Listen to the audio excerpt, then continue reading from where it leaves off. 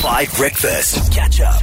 All right, so it would be remiss of us to leave today without talking about the hashtag. I can't say this word on the radio without getting in trouble, but it means go away please a lot. You know what I mean? It's an Afrikaans word, a V, Okay. and it ends with a K, and often only the second half of it is said, and it means please go away. In the strongest possible terms, Meghan Markle. And this has been trending for the Duchess of Essex. She's a former princess, obviously, married to former Prince Harry, and then they removed themselves from the royal family, although they might still be technically royalty. She just released a podcast, and it's a big moment because for the first time in history, this is now a bigger podcast than Joe Rogan's podcast. So it's been listened to tens of millions of times. So why do South Africans care about it? Yeah, so she actually started by, she was co-hosting it with Serena Williams. So she talks about this one day during their Africa tour. They had an engagement, and so they had to drop off their baby, and so they had to go to this engagement in Nyanga, In Cape Town. In Cape Town, yes, sorry. So they they rushed to this engagement, and she gets a phone call that, oh, by the way, there's been a fire at the nursery, but they don't tell her what's happened. Well, she doesn't know what's happened to her baby. But so she's saying that, all this time now I have to give the speech. I can't attend to my son because now they're telling me, actually, no, we still have work to do. You still have work to do. So she says that at some point they were supposed to put the son down in the nursery, and turns out like a heater caught fire. And yeah, so she was just saying she was just very scared.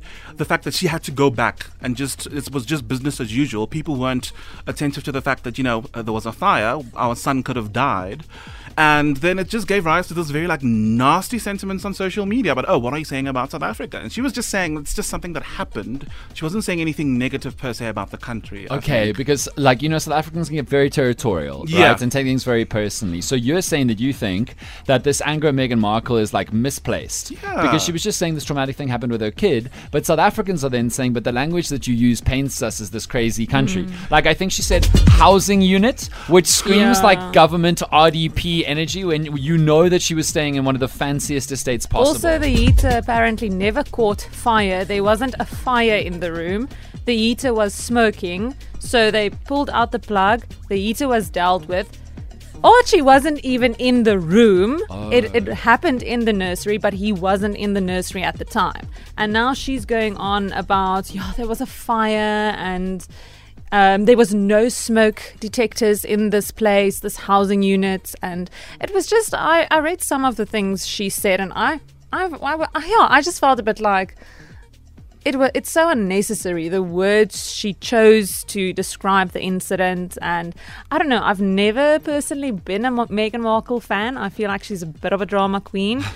And this just kind of proved it to me. I was like, come on, it's not, you're painting us as if we are this backwards country, and I don't know. Sure, some of the comments were a bit unsavory, I'll say that. However, I think her worry was just that this major thing has happened, and she has to just go about normal business. But she only found it out after the speech, when they were on their way back. Yeah, but then they said to her they had to continue with some kind of engagement. I can't remember what it was. But for her, it's the fact that I had to continue as normal. So if a light bulb goes out in studio now, I freak out and I'm like, I can't finish the rest of the show. Oh my word. Yeah, but there's a difference between a bit of smoke and a full-blown fire. But no, she didn't know the full story. But if they're saying to you, listen, the nursery, there was a bit of fire at the nursery, and that's all they tell you. She only got the full details when she got there.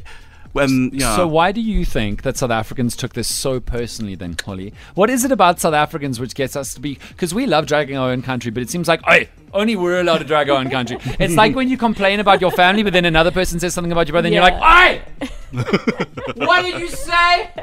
How dare you? South Africans have that energy. No, but that is the norm. You can't speak ill of us. We need to do it ourselves. That's our job. Because we're very much capable, actually more than capable of doing that. But also it's just the manner in which she's painting us, because a lot of people, always say we are so warm. There is Ubuntu in the country. Whenever you welcome to South Africa, you feel like you're part of the family, and so now to make it seem like we would let your child burn just for you to give a speech, makes us then seem like we're so evil and we don't care. And then what is the rest of the world going to think? The next time you go to South Africa, make sure you've got a nanny that's with you all the time. Fireman's Otherwise, jacket. so it sounds really bad. And I imagine you'd be very upset if somebody called you a home housing unit. I'd be touched. Yeah, I mean, you're basically speechless. And I actually do love what Polly said there. Like, like dragging South Africa is our job. And with the unemployment rate, what it is, Meghan, don't come into South Africa and take more jobs from South Africans who need them. We'll drag South Africa. Thank you very much. Catch up on some of the best moments from 5 Breakfast by going to 5FM's catch-up page on the 5FM app or 5FM.co.za.